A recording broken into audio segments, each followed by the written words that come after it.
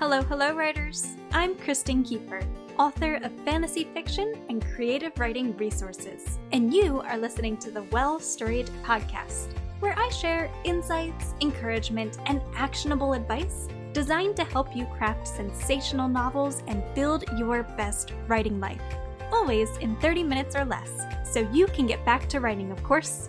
Ready for the show? Let's get talking. Hello, writers, and welcome back to another episode of the Well Storied podcast. I'm your host, Kristen Kiefer, and today is Friday, February 28th, 2020. Today we are going to break down the question of whether or not we should follow popular writing rules. These sorts of writing rules, such as write every day, or always replace adverbs with stronger verbs, or never use flashbacks, dream sequences, or prologues, often come up in the online writing conversations that I see. So I thought today that it would be worth interrogating whether or not we should follow these rules, and whether or not good writing and storytelling are even something that can really be taught in the first place. So without any further ado, let's dive in. If you would like to read along as you listen in, simply head on over to well-storied.com/writing rules. Victoria V.E. Schwab is one of my favorite authors. Her Shades of Magic series holds a special place in my heart, being one of the most engrossing fantasy series I've ever read. But beyond the books she writes, I love V.E. Schwab for how vulnerably she discusses her personal creative process and publishing experience online. Her advice to show up, put in the work, let go of the outcome has been a personal mantra of mine since she first tweeted it several years ago. In addition to her creative encouragement and hard-hitting truths about the reality of the writing life, Schwab has also shared her disdain for prescriptive writing advice, that is, how-to content, on social media. As someone who both admires Schwab deeply and happens to write prescriptive advice for a living, I've long struggled to reconcile her belief with my work.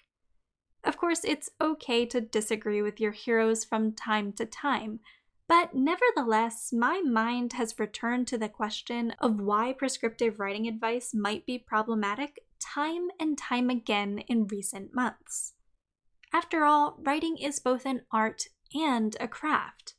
While language and storytelling serve as forms of self-expression, one can also learn structures and techniques that can help them become a better writer.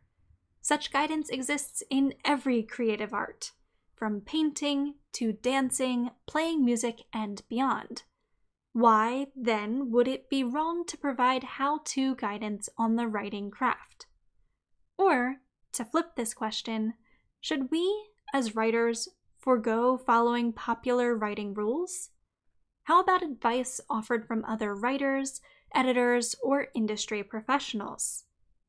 The answer to this question, in my opinion, is multifaceted and requires us to define the writing craft in greater detail.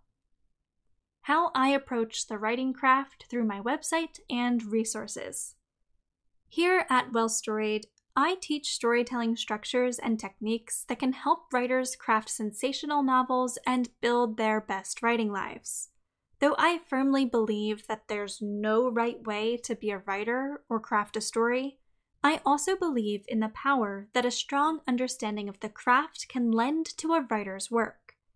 Established structures and techniques exist for a reason. They've aided countless writers in crafting well-developed stories and defining the unique creative processes that work for them. Though every writer internalizes structures and techniques from the stories they consume, an active study of the craft can help a writer hone their skill to a greater degree. To wittingly forego developing a basic understanding of the craft is, in my opinion, a foolish decision. Understanding the mechanics behind your art form will in no way inhibit your ability to express yourself freely via that medium. Moreover, common storytelling structures and techniques are not rules that must be followed to achieve success. The guidance that works for one writer or one story might not work for another, and that's okay. The purpose of studying the craft is to discover the structures and techniques that can help you write your best story and develop an effective creative process. When does writing advice become problematic?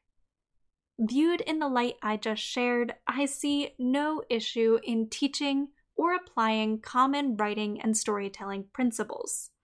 Rather, prescriptive writing advice becomes problematic when it's framed as the right or only way to achieve a specific end. You've seen this advice. It says that successful writers write every day. They never use adverbs, prologues, or flashbacks.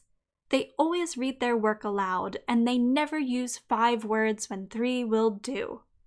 They stick to genre standards, write what they know, and craft stories solely for commercial success or literary merit.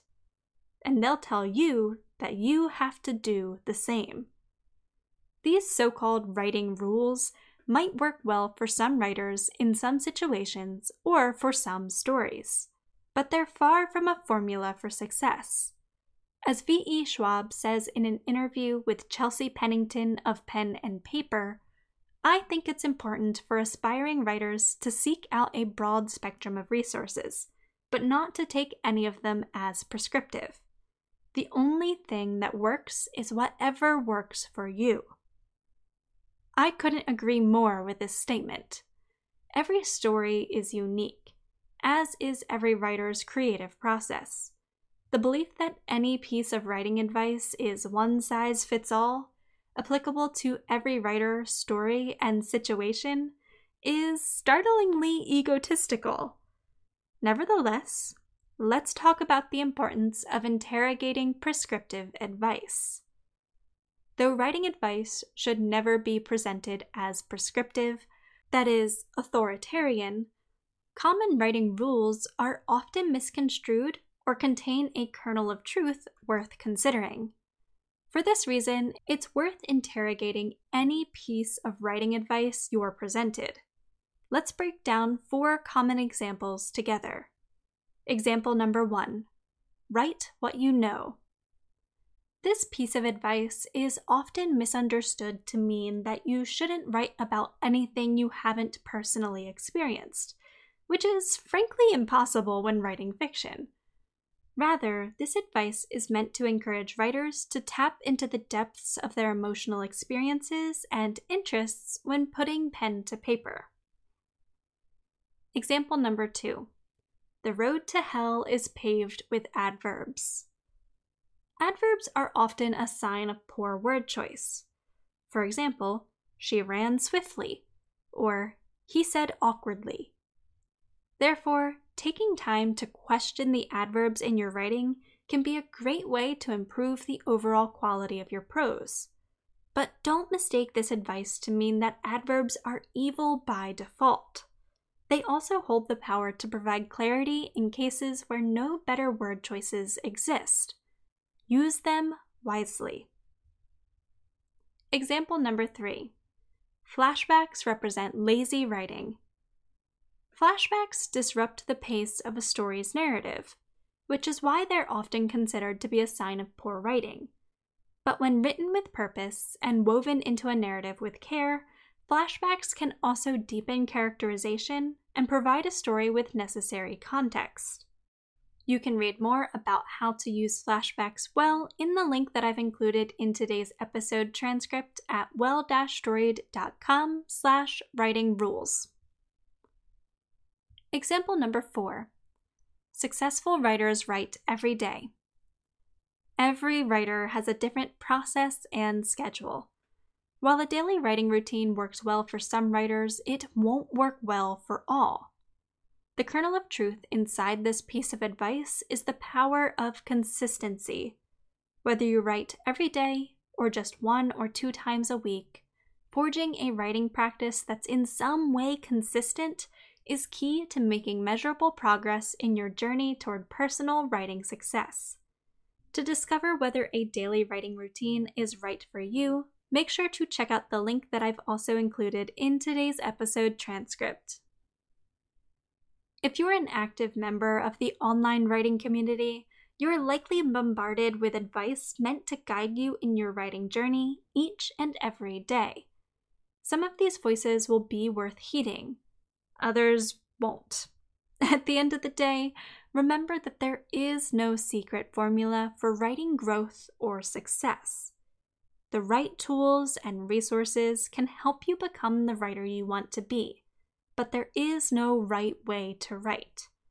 No right way to build a writing practice, no right way to develop a story, no right approach to process or publication. Write what you love using the structures and techniques that best enable you to write it, and you can't fail to find the creative success you seek. Thank you for listening to today's episode of The Podcast Writer. I hope you found it helpful to your writing journey. If so, make sure to subscribe to the podcast so you never miss a new episode, and to give the podcast a quick rating and review. Doing so goes a long way toward helping the podcast reach new writers and lets me know that you're enjoying what I'm creating. You can also give me a shout out directly on Twitter at Kristen_Keeper. For additional guidance as you work to craft sensational novels and build your best writing life, be sure to head on over to www.well-storied.com, where I share blog posts, workbooks, e-courses, and other helpful resources for writers. Again, that's well-storied.com. Thank you again for tuning into today's episode, my friend. Until next time, happy writing!